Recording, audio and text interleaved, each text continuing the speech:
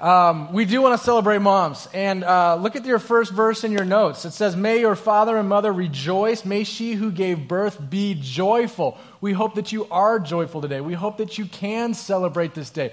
We hope that you are celebrated by the people that love you.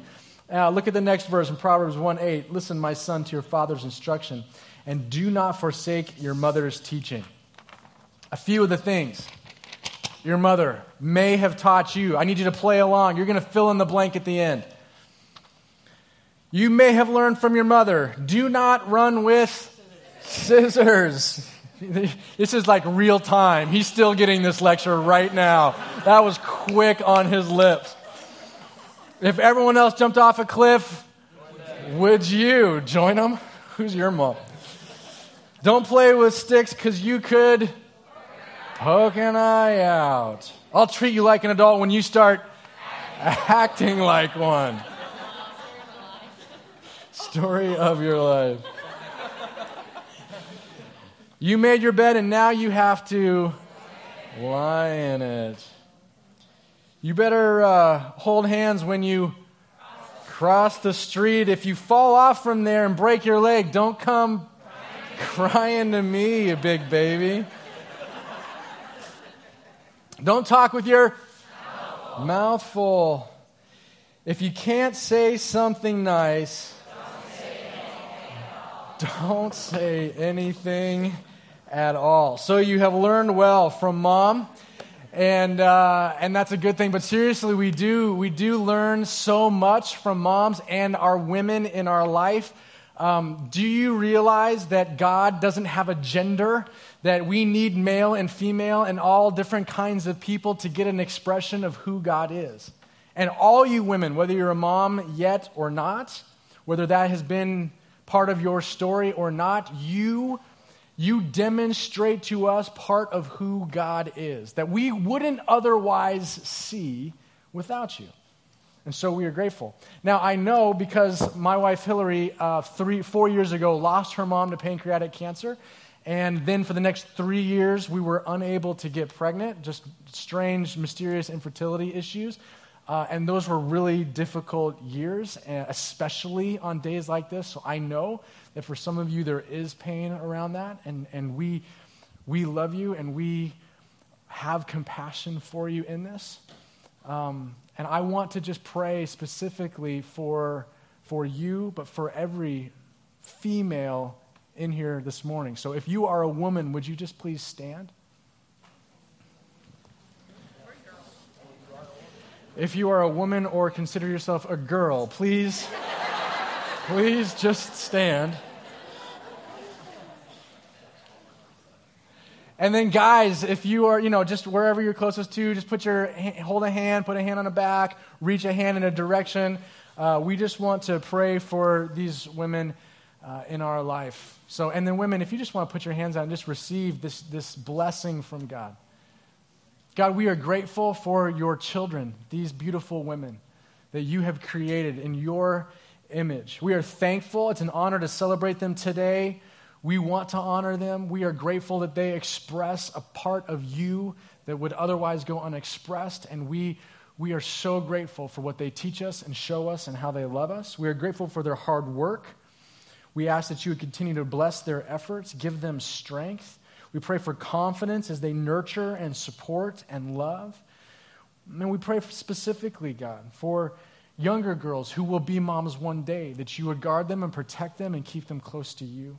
We pray for single moms, that you would give them strength and encouragement today.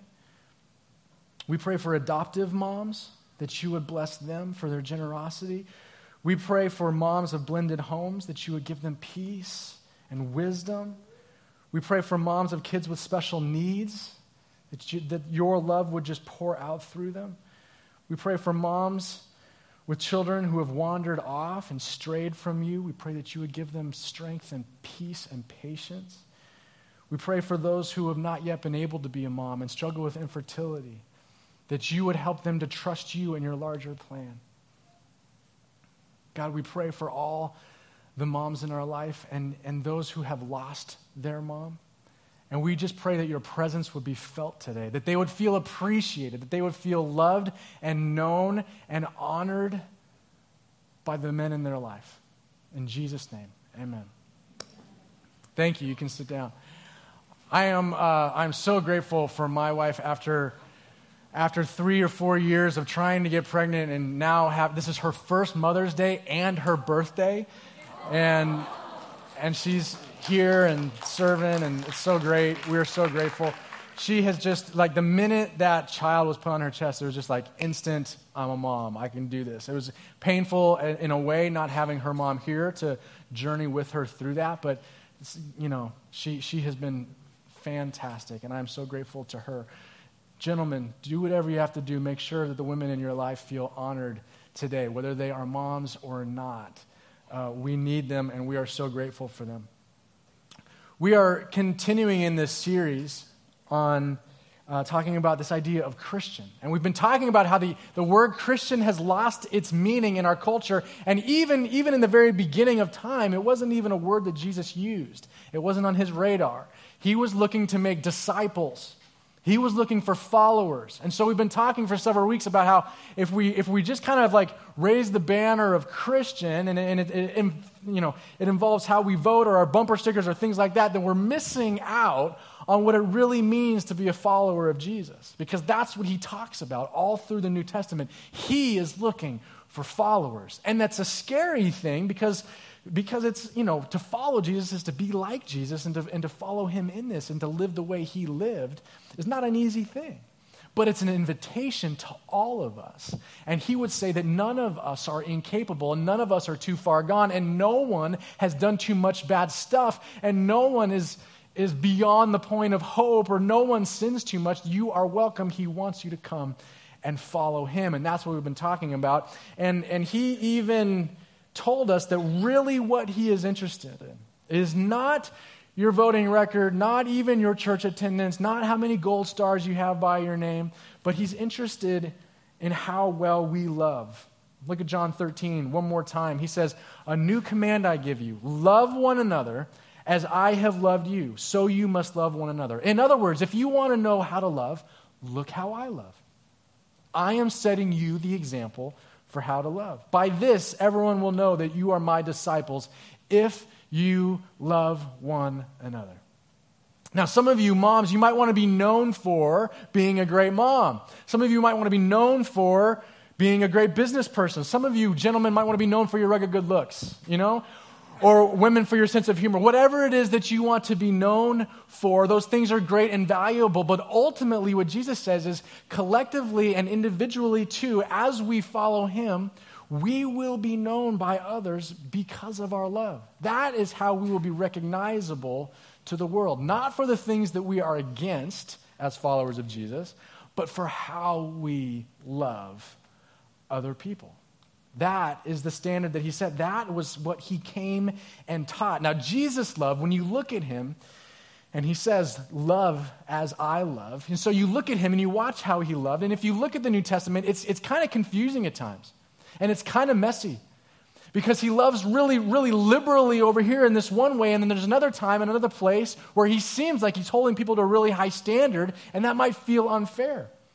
There's a story, there's stories where he's just so generous and compassionate and mercy, and right next to it, he calls somebody out.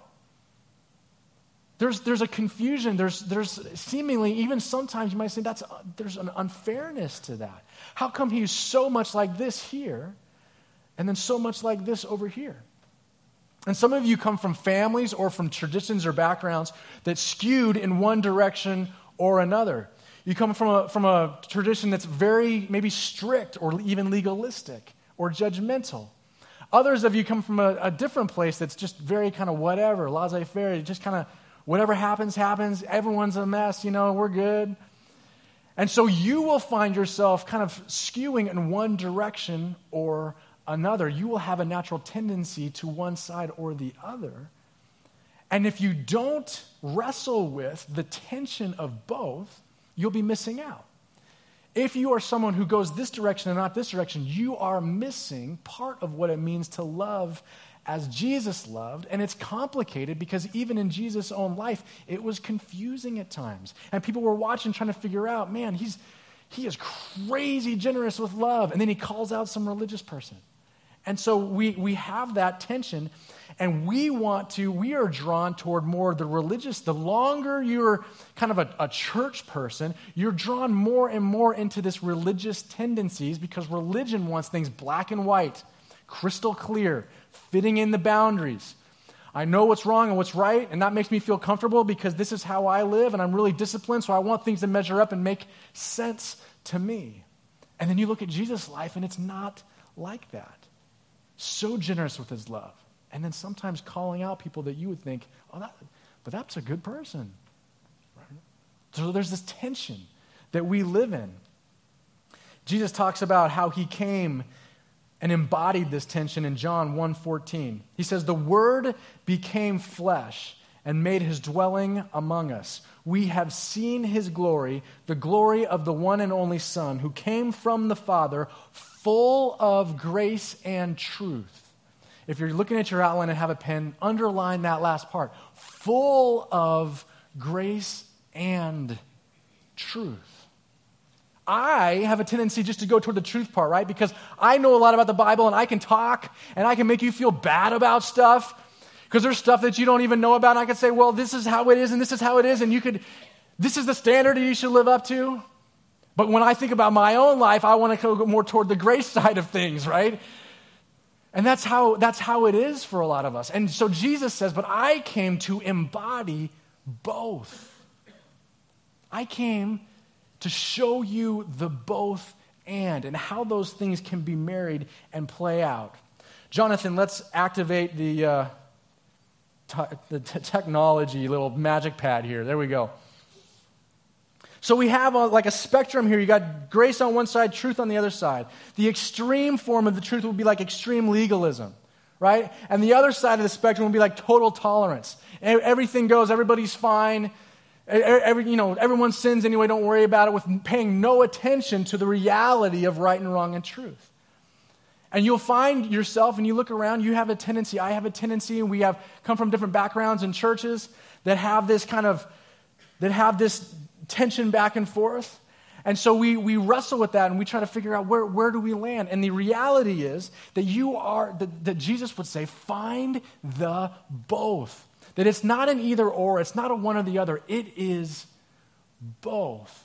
Truth is, you need to be accountable. There is a certain standard to meet. Grace is, don't worry about it, everyone's screwed up. Truth is, look, you're falling out, and we got to work, there's a, grace is, everybody plays, everybody's welcome, right? And it's not one or the other or a little bit of both. It's the fullness of both, Jesus says. And so you go back and look at your outline.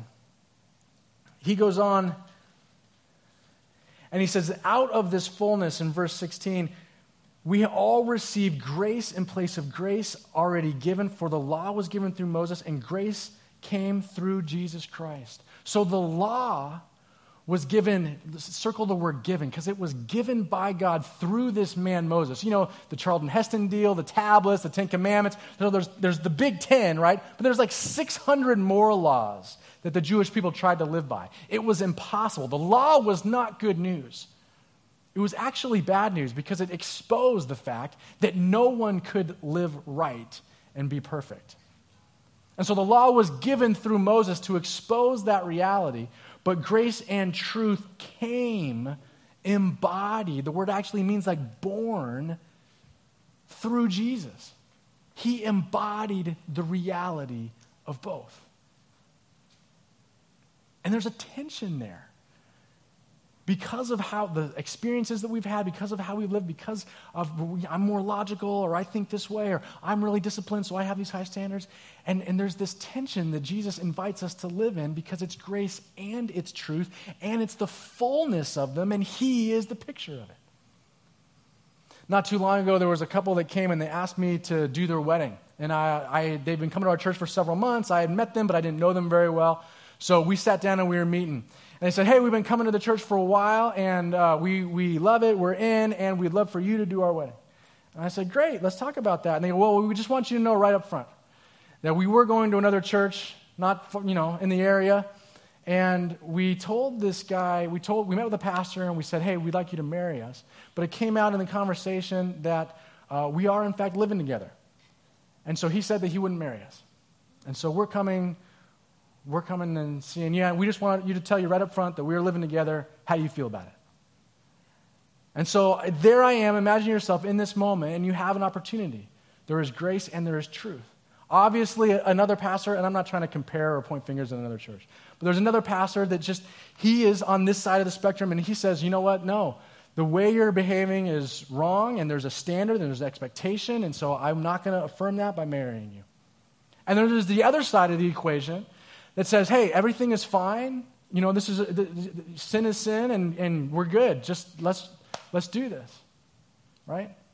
But what does it look like to embody both grace and truth? And I'm sure I did not do it perfectly, but I felt led in that moment to say, look, I love you guys. I'm glad you're part of this community. You're newer on your journey to faith. This is awesome. I'm in this with you. Now, do you understand why the Bible teaches to kind of protect marriage and that you want to be faithful to one person?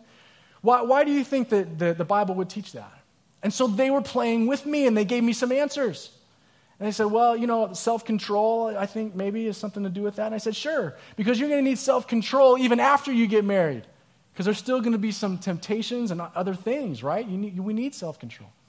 And they said, well, our love is from God, and so I know we want to honor God. And so I said, yeah, you want to honor God and recognize that His love is your love is from Him anyway. And so we want to honor God in this moment. That's right.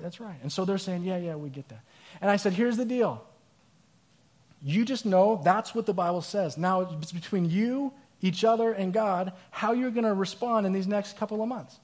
And I'm not going to ask you again. That's between you and God. And I would love to marry you. Grace and truth. And there's a tension there, isn't there? You can even feel the tension in the room as some of you wrestle with this dynamic. There is a tension there. Because to say no, I mean, there's a right and there's a wrong, and you're not living right, and I'm not going to have anything to do with that, is only going to perpetuate more wrong behavior. And it's only going to push them away from this community where they can learn more and more to walk with Jesus. Why would I do that? But to just say, oh, yeah, everything's good, whatever. It's also probably irresponsible. They said both and. That sin is no worse than my sin. It's no worse than your sin. It's not the worst. There's no sin scale. We're all in this together. But it's a both and tension that we have to continually wrestle with. And Jesus embodies that. He sets us the example. Remember the story of the Samaritan woman at the well? So Jesus is with his disciples, and it's been a long day already, and they've been walking a while, and he stops by a well, and the disciples all go into the city because they want to get some food, and they're going to come back to him. Who knows why he wanted to just stay? He likes some time alone sometimes, so he sits down. And this woman comes, and it's about noon. The Bible says it's noon, and she comes by herself. Now, in that day, women would come and they would get water from the well in the morning together. It was like a social community deal, like when women go to the bathroom together, which I don't understand, but there's like a communal aspect to it. And so they would come and they would do that in the morning, and it was social and it was fun and they would have a good time. This woman wasn't coming in the morning. She was coming in the middle of the day because she didn't fit in the morning. It was one of those, like if you're a kid on a bus, they'd be like seats taken kind of a deal. Like they didn't want to deal with this woman because she had been married 5 times. And now she was living with a dude who was not her husband. Jesus pulls that out of her story in a few minutes into this conversation. But we know that even in that day, even as a Samaritan who was kind of like a half-breed, not fully Jewish, intermarried, totally looked down on by the Jews, even the Samaritans knew that's not good. This woman has man issues. And they kind of wrote her off. She was an outsider. They thought, we don't even walk to the well with that woman. So there she is in the heat of the day by herself. And she's having this conversation with Jesus. And he asks for water. And she says, well, you shouldn't even talk to me. I'm a Samaritan woman. And he goes, no, that's not the point. The point is that you should be asking me for water because the water I have is living water. And they go back and forth. And then he ends up saying, I know that you've been married 5 times. And the man that you are with now is not your husband. And so immediately, if we're there, we're like, dang, no. Didn't you take any lessons like in seminary about tactfulness? You're 10 minutes into this convo and you're like going right at her deepest wound and pain and exposing her worst like brokenness and the thing that she's ashamed of and the reason why she's here all by herself. Dang, that's rough. Why would you? And then he says, I have water that will satisfy you to the degree that no man ever can. And then she becomes the first person, the first human being that he tells that he's the Messiah. He says, I am the Messiah, the one that has been prophesied, the one that has been promised would come. She's the first person. She is the first person to be offered that living water. Despite that she's rejected by even her crazy party friends in her Samaritan village. She's an outsider even to them. She's gone too far even for them. And Jesus says, not too far for me. Some mysterious tension of grace and truth.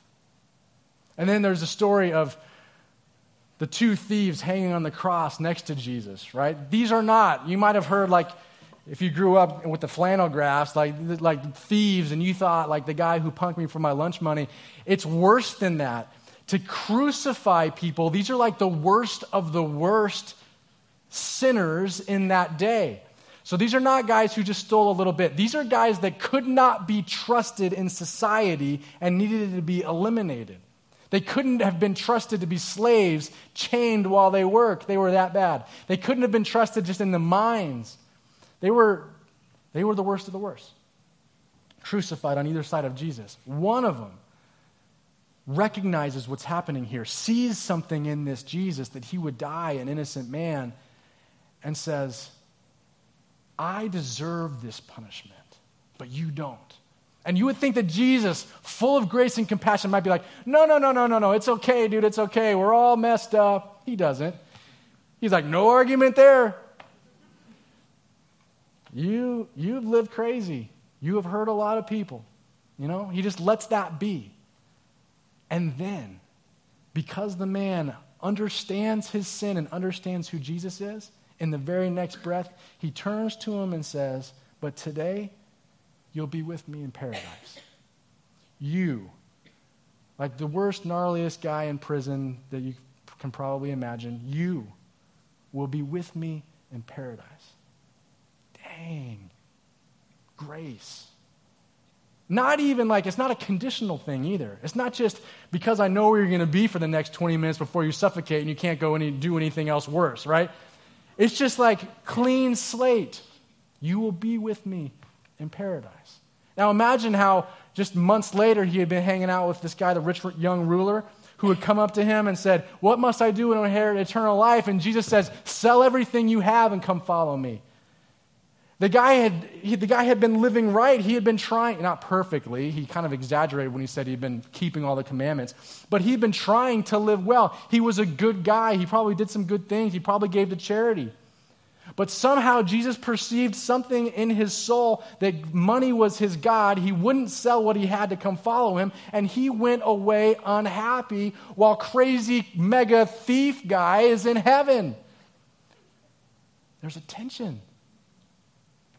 There's something messy about this grace and truth thing and the way Jesus loved. And then there's the woman who was literally caught in the act of adultery. So, there was like a trap set for this lady. And they were spying and doing whatever they did in the low-tech days, but they saw the thing happening and literally snatched her out of bed with this guy Who knows what happened to the guy, but they brought her to the feet of Jesus, threw her in the dirt at his feet, and everyone started picking up stones because the standard was that if you committed adultery, you could be stoned. And so they come to Jesus and say, this woman was caught, and there's no tampering with the video evidence. We saw her caught in the act of adultery. And here she is naked on the dirt in his feet. And they're picking up their stones, ready to get, And Jesus gets down in the dirt and he starts drawing something. Who knows what he was drawing? If he was sketching out the accusers' names, maybe with some bullets of their sins just from the week. Who knows what he's doing? But one thing he's doing is drawing the attention off of the woman and onto himself. And then he stands up and he says, okay, tell you what. Go ahead. Whichever of you is without sin, throw the first stone. And then he goes back down and he starts doodling again in the dirt. And then the woman, he says, so where are those, do they condemn you? And the woman says, no one's left. And Jesus leans down and he says, neither do I condemn you. And go and leave your life of sin. I do not condemn you. Your sin is no worse than anyone else's. But go and stop doing it because it's wrecking your life. Grace and truth. Jesus was the literal embodiment of the both and. And if you or I just get tired of wrestling in that tension, and we just want things to be clean and neat and tidy because we just want to love everybody, or we just want to just have grace on everybody, or we don't want to have a sin talk, or if we're the kind of person that just wants to point things out and pick things apart because we hold ourselves to a higher standard, so certainly they should too. If you skew one way or the other, and you just want things to be neat and tidy, and you just you're going to miss something important. You're going to miss part of who Jesus is, how he loves, because he is the embodiment of both. And he invites us to wrestle with that tension. And if it's not a tension for you, then you're probably settling in one way or the other, and you're missing out on the heart of God. And maybe some of you have not even experienced enough of God's grace, and that's why you're a truth person. Or maybe you're settling for not living life to the full because you don't understand the principles of Jesus and you're not following his lead and the Spirit's lead in your life because you're just everyone's screwed up. It's okay if I just, nurture this addiction or whatever it is. Whatever. It's the both. The both. Jesus is the only way to have to have enough to embody who he invites us to be people known by love in our community. That is his way to love. God, I pray for us that you would illuminate your truth, your grace.